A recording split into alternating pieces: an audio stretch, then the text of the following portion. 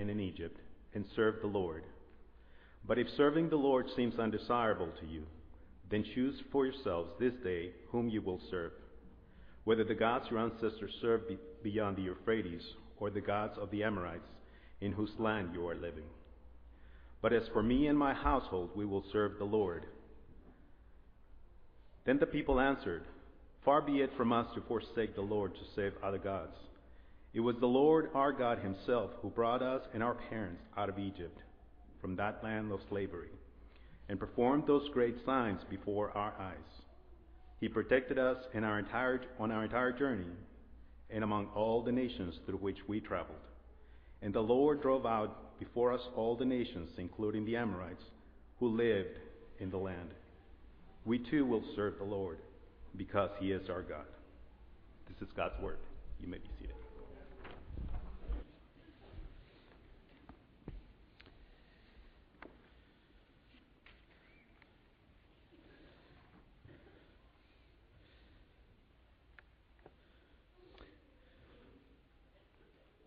Father, we come before you asking you to bless us in this study,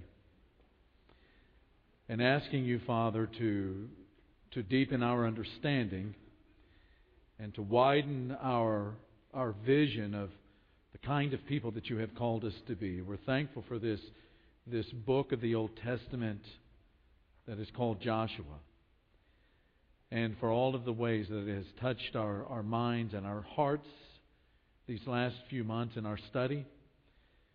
And as we bring it to a close this morning, Father, we pray that these words out of chapter 23 and 24 will stick to our souls and form the pathway in which we will deepen our commitment and deepen our levels of discipleship as we endeavor to become like Jesus in all that we do. And we pray, Father, that these words be rich for us, and that these words be beautiful for us all the days of our life. And we pray, Father, that you bless us in this way, in the name of Jesus. Amen. Might be an old Civil War buff, might not. Doesn't really matter. I think everybody recognizes the name of General William Tecumseh Sherman. There is a story that is told about him. I don't know if it's true or not, but I'm going to tell you because it's a great story. It's a story about a time when he was marching through the South. He had already burned Atlanta, and he was heading to the South. Grant had sent him there to try to force the South to its knees and to bring the Civil War to an end. And he had just taken a town. The army was moving to the next place of engagement, and as they're going through the town, they pass a house in which there is an old lady out on the front porch with a broom, and she's out there sweeping. And as Sherman and his entourage pass this house, this woman comes down off of the porch, approaches Sherman on his horse, and begins to beat him with that broom handle. Well, you can imagine what happened. All of the soldiers and all of his entourage, they get between this woman and between General Sherman to protect him. And he kind of gathers himself together. He's kind of startled by this woman attacking him with a broom handle. That doesn't happen every day. And he looks down at her and he says, "Woman, you are a defeated enemy. Why in the world are you hitting me with that broom handle?" And she looked him right in the eye and she said, "I want you to know, General, whose side I'm on." Now, I think that that's exactly what Joshua does in chapter 23 and 24, is declare whose side he's on. One of the things that we need to keep in mind this morning is the importance of the choices that we make, the importance of decisions. In fact, up here on the screen's a sentence I want you to write down. You never underestimate the power of a decision. Never underestimate the power of a decision that you make in life. In my own personal experience, this has been true again and again and again and again. In 1979, I traveled from the East Coast to Abilene, Texas, to West Texas, to Abilene Christian University. I had never been on the campus. I didn't even know where Abilene was, but I wanted to come back to Texas, and I wanted to study theology. I wanted to be a minister, and so I go to that campus, having never been there. I didn't even know a single soul who had ever attended that campus, but here I am on the campus in 1979. It changed my life. During my freshman year, I began to date this beautiful young woman by the name of Ellen. And in a few years, that relationship got to the place between our junior and our senior year of college where we decided to get married. We got married, and it changed my life. And not too long after that, after we had gotten out of school, out of graduate school and all of that, another decision, the decision to have kiddos. And we had a beautiful baby girl by the name of Jessica. Later on, a little beautiful boy by the name of Jordan. Changed my life. Not long after that, we decided to go to Brazil as missionaries and spent 6 years, a number of years, living in Brazil with some of the most wonderful people you would ever know on this planet, and preaching to them and living with them and working with them and eating with them and sharing our lives with them and fellowshipping with them and celebrating them as they celebrated us. It changed my life. And 12 years ago, in January of 2001, I get a phone call from Norris Elam. And Norris says, we'd like for you to think about maybe preaching for us here at MacArthur Park. And in July of that year, Ellen and I made a really important decision. We decided to accept the invitation to preach here at MacArthur Park, and it changed our life.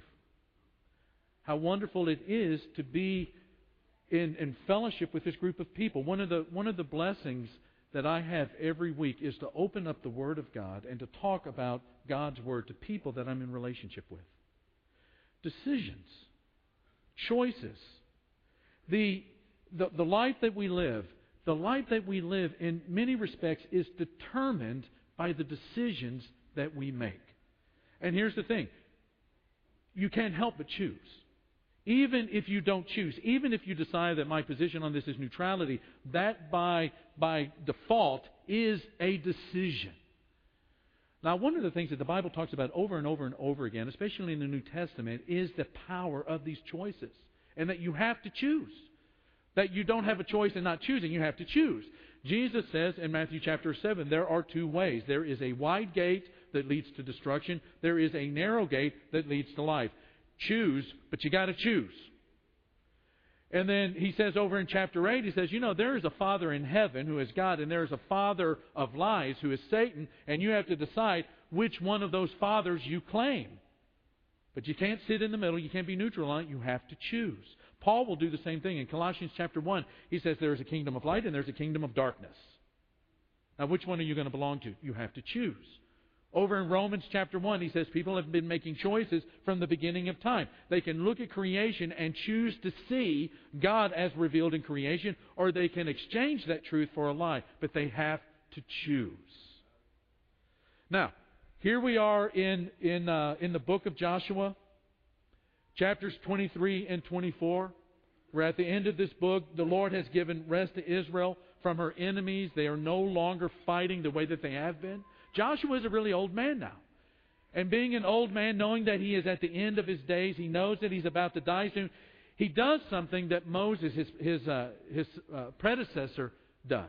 In the book of Deuteronomy, Moses knows that he's not going to go into the promised land. It's been told to him by God that he's not going to do it. So he calls all of the people to him, the Bnei Israel, the sons of Israel, and he gives them 3 sermons. Joshua's going to do the same thing. He knows he's not going to last much longer, and he wants to make sure that he recounts all of the things that God has done to bring the people to that day, to that place, to that moment, where there is rest, where there is now a sense of peace and a sense of occupation of this land that they have been promised for years and years and years and years.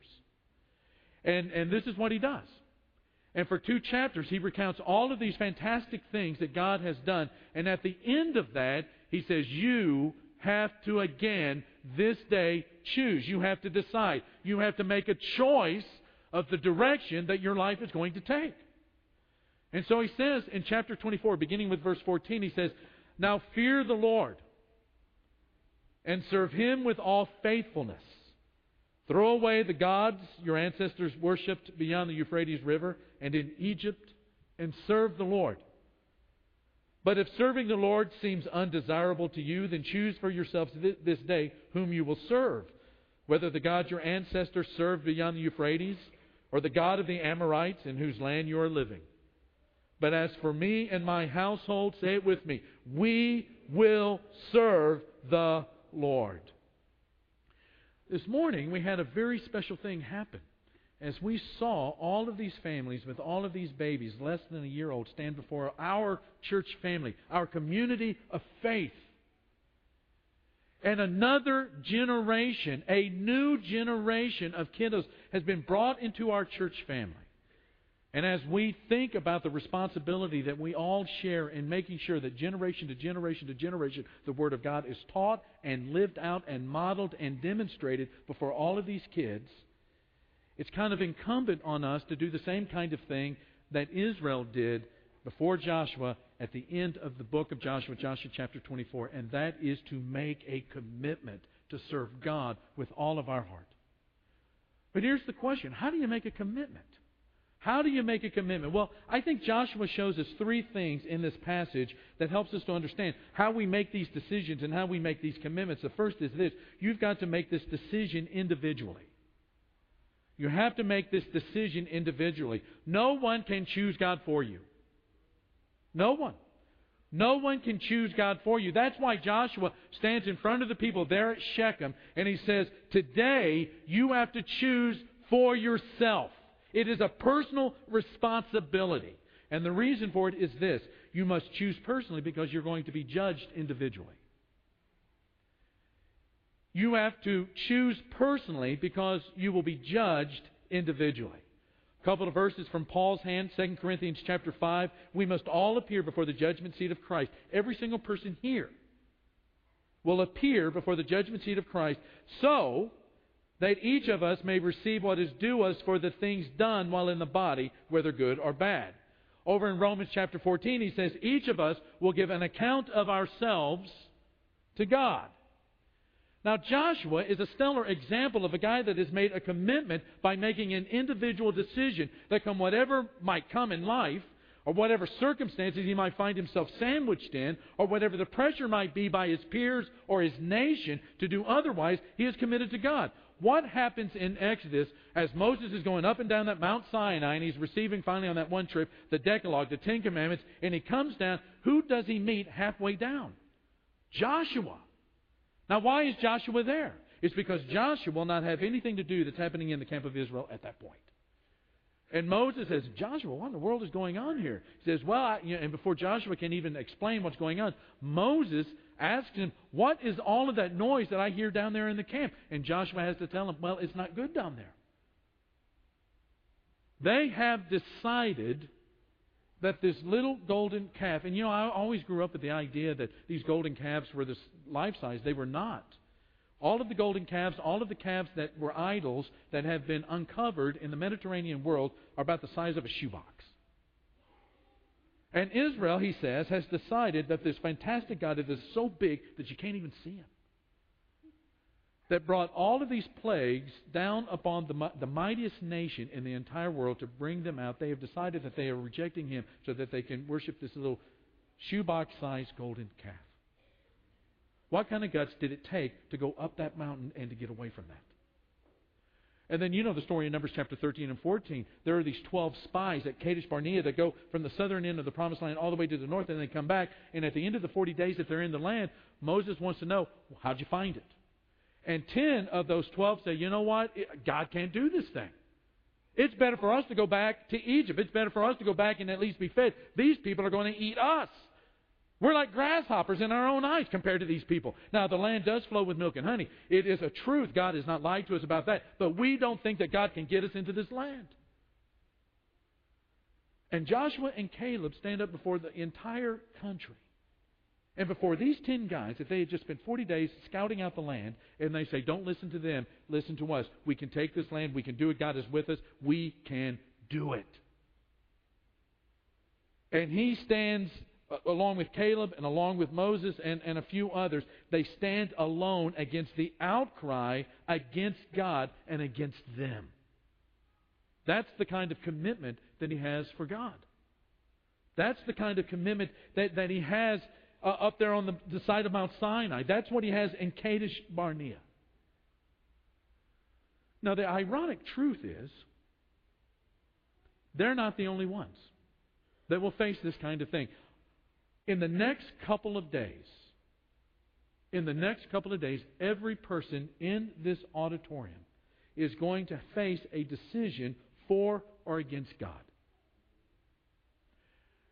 And like it was for Joshua, and like it was for Caleb, and like it was for Moses, the church cannot make this decision for you. You have to make it individually for or against God. The youth group cannot make this decision for you. You have to make the decision for or against God. The elders can't make the decision for you. I'd love to have the elders make the decision. Take that responsibility away from me. But that's not the way that it works. You have to make the decision. That's why in Luke chapter 14, Jesus himself says, if you want to be my disciple, you have to pick up that cross and you have to carry it and you have to follow me. If you don't do that, you can't be my disciple. Over in Luke chapter 9, he says you've got to do it every day. You have to make the decision individually. And then number 2, you have to make the decision deliberately. In other words, you do not drift into discipleship. It doesn't happen automatically. Now, as my kids have grown up, I've always told them that when you make a decision, you have to know what is at the cost level of that decision. We think that, I want to be a rock star, I want to be a millionaire. Any kind of really weird decision that we decide we want to be like, there's another decision behind it. There's always that decision. What is it that you want to do with your life? The second decision, which nobody ever really talks about, is this. Are you willing to pay the price to do or to become or to have what it is you've decided on? Now, that's why you have to make that decision deliberately. In Joshua chapter 24 and verse 14, Joshua says, now fear the Lord and serve Him with all faithfulness. But that's not the only thing he tells them to do. He says, you've got to be deliberate in this. It's not just saying, hey, guess what? We're going to serve God. He says, throw away the gods your ancestors worshipped. Be deliberate in this decision to serve God with all faithfulness. Throw away the gods your ancestors worshipped beyond the Euphrates River and in Egypt. And again, he says, serve the Lord. Now drop down to Joshua chapter 24 and verse 23. Basically, he says the same thing. But notice the present tense. He says, now then, after they have reiterated the fact that they want to serve God, he says, now then, throw away the foreign gods that are what? That are among you, and yield your hearts to the Lord, the God of Israel. What he's telling them is, when you make a commitment to God, it means getting rid of all of the other claimants on the loyalty and the dedication of your heart. Now, I'm going to say something right now that seems so silly and so simple that it's nearly insulting to say it. But here it is. On the day that I asked Ellen to marry me, I was also saying that I do not want to marry anybody else. But that's what happened. I was in Wilhare Park on that Saturday night there in Abilene, initiating in my life that I've had over the last 31 years, Ellen consciousness in my life. When I said, I want to marry you, Ellen, and if you want to marry, I'm not going to marry anybody else. Time Magazine, early part of this year, you may have read the article. There's a phenomenon that's going on. It started in Tokyo, and I think it's kind of catching on around the country. The relationships between husbands and wives in Japan are a little staid. They're kind of trussed up, very, very formal. And in fact, when you talk with Ken and Etsuko, our missionaries in Japan, they'll talk about kind of this rising level of divorce that's happening in the marriages and in families there in Japan. And so to get this stemmed and going in a different direction, there's a fellow by the name of Kiyotaka Yamana who is initiating what he calls wife consciousness. And the way this thing started out is there were a couple of guys that said that they would do it. Japanese businessmen, suit, very, very formal individuals, no emotion. And they would go to this big park in Tokyo with their wives. They stand in front of their wives, and they would say something to their wife that was something that they normally would not say. That's supposed to be sweet. There's this one fella that, and they're writing all these things these guys are saying to their wives. Is one guy holds his baby daughter up in the air, and he yells out. He kind of screams to his wife, "Thank you." There's another guy, and this is completely, un-Japanese. He looks at his wife and he yells out in front of everybody, "Let's hug tonight." And there's this other guy that stands in front of his wife, and he kind of bows down in front of her and stands up and he says, "I'm so sorry that I've gotten so fat, but all of your meals are so delicious."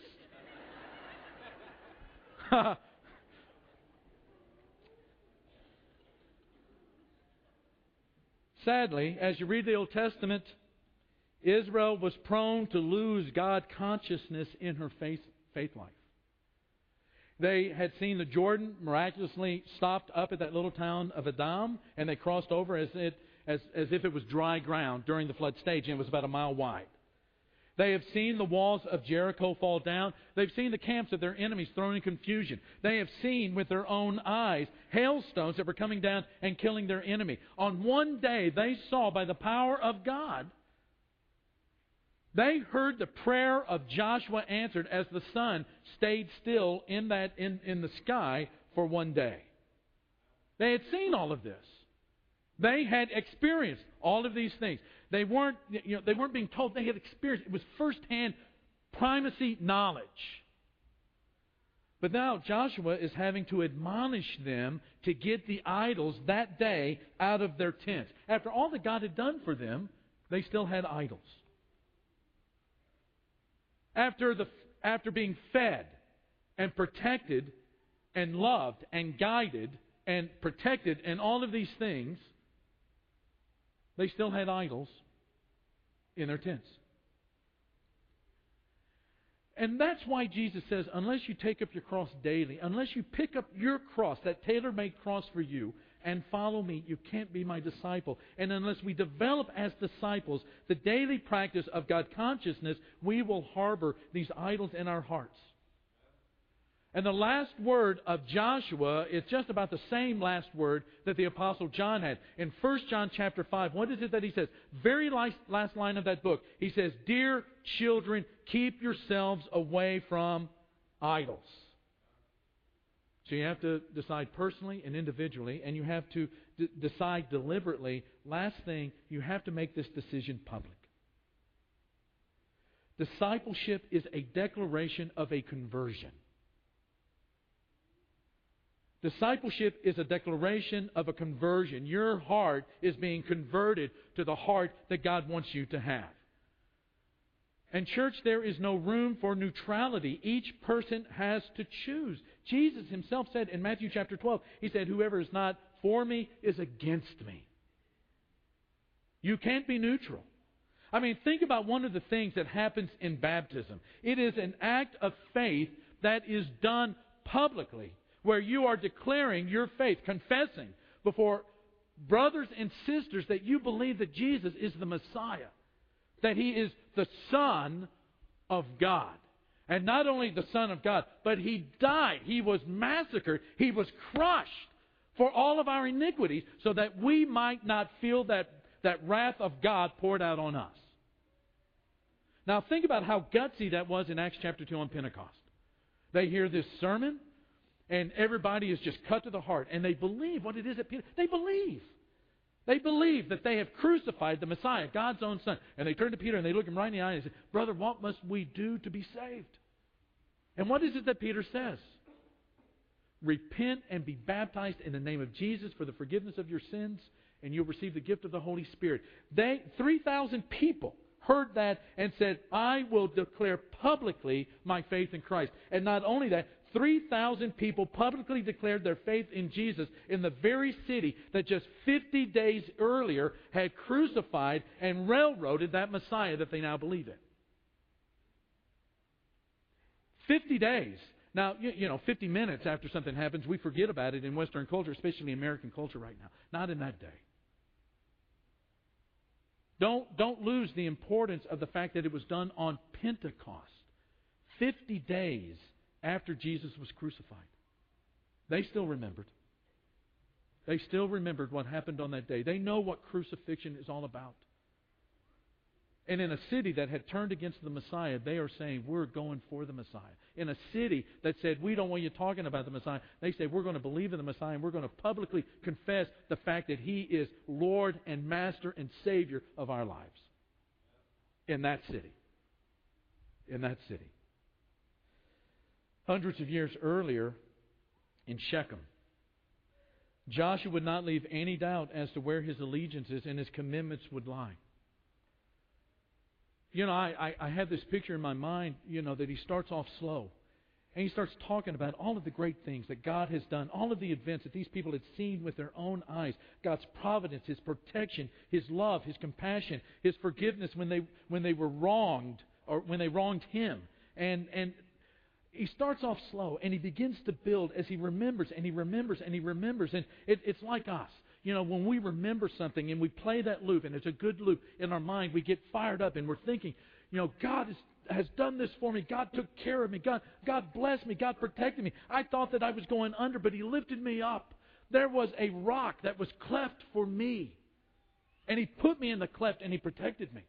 And he gets to the end of that sermon and he says, I don't care what any of you are going to do. If you decide that serving the God, the one that brought us out of Egypt and brought us into this land is undesirable, hey, then go back and serve the gods of the Egyptians. Go back and resurrect all of those Amorite gods and serve them. But as for me and my house, let it be known that we will serve God Almighty. And the people get fired up and they say, yes, yes. And I got to thinking about that. Why don't we do that? Especially on a day like this. You know what the people said when they heard that? They said in verse 24, it's up here on the screen. We too, we will serve the Lord our God and obey Him. Why don't we do that? Why don't we declare publicly our faith like they did? I'd like for all of our shepherds and wives to stand, and all of our ministry staff and wives to stand, and all of our deacons and their wives to stand at this time.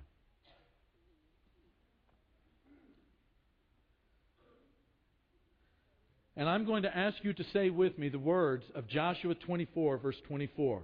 Say it with me. We will serve the Lord our God and obey Him.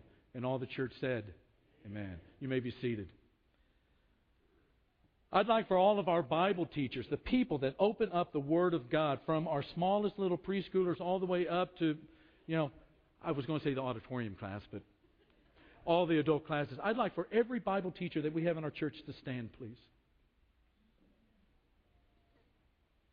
And to say with me, Joshua 24 and verse 24, we will serve the Lord our God and obey Him.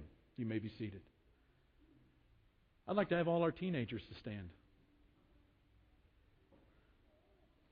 You guys, every day are in a culture that is tough to live out the ramifications and implications of discipleship. But you have to choose. Say with me, Joshua 24 and verse 24, we will serve the Lord our God and obey Him. You may be seated. I'd like to get all the husbands and the wives and all of the parents, mothers, and fathers to stand.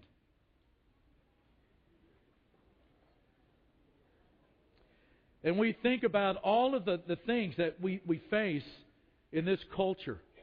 We think about the things that our kids are facing. We think about the responsibilities as moms and dads and as husbands and wives and how difficult that is. But we are called to be disciples of Jesus of Nazareth. That means to serve Him and to obey Him and to love Him and to demonstrate it. And not just verbally, but with our very lives. And so I'm going to ask you to say with me as well, Joshua 24 and verse 24.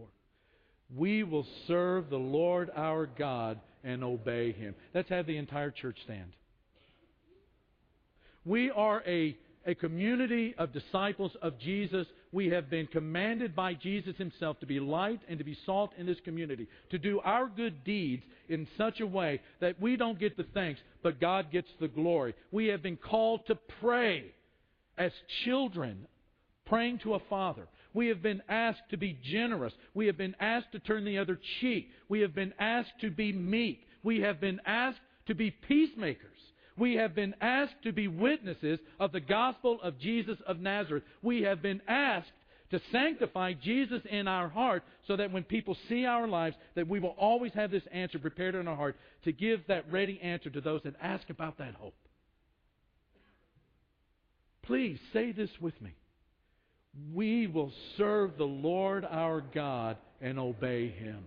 We're going to ask some of our shepherds to come down here to the front. If there's any way that our church can minister to you this morning through prayer, sharing with you the good news of Jesus and showing you the importance of making that decision of repentance and confession and baptism and living your life as the disciple by picking up that cross on a daily basis. We're going to sing a song right now. We invite you to come down to the front to talk to these shepherds. Let's sing out and praise God. Would you be free from the burden of sin? There's power in the blood, power in the blood. Would you are evil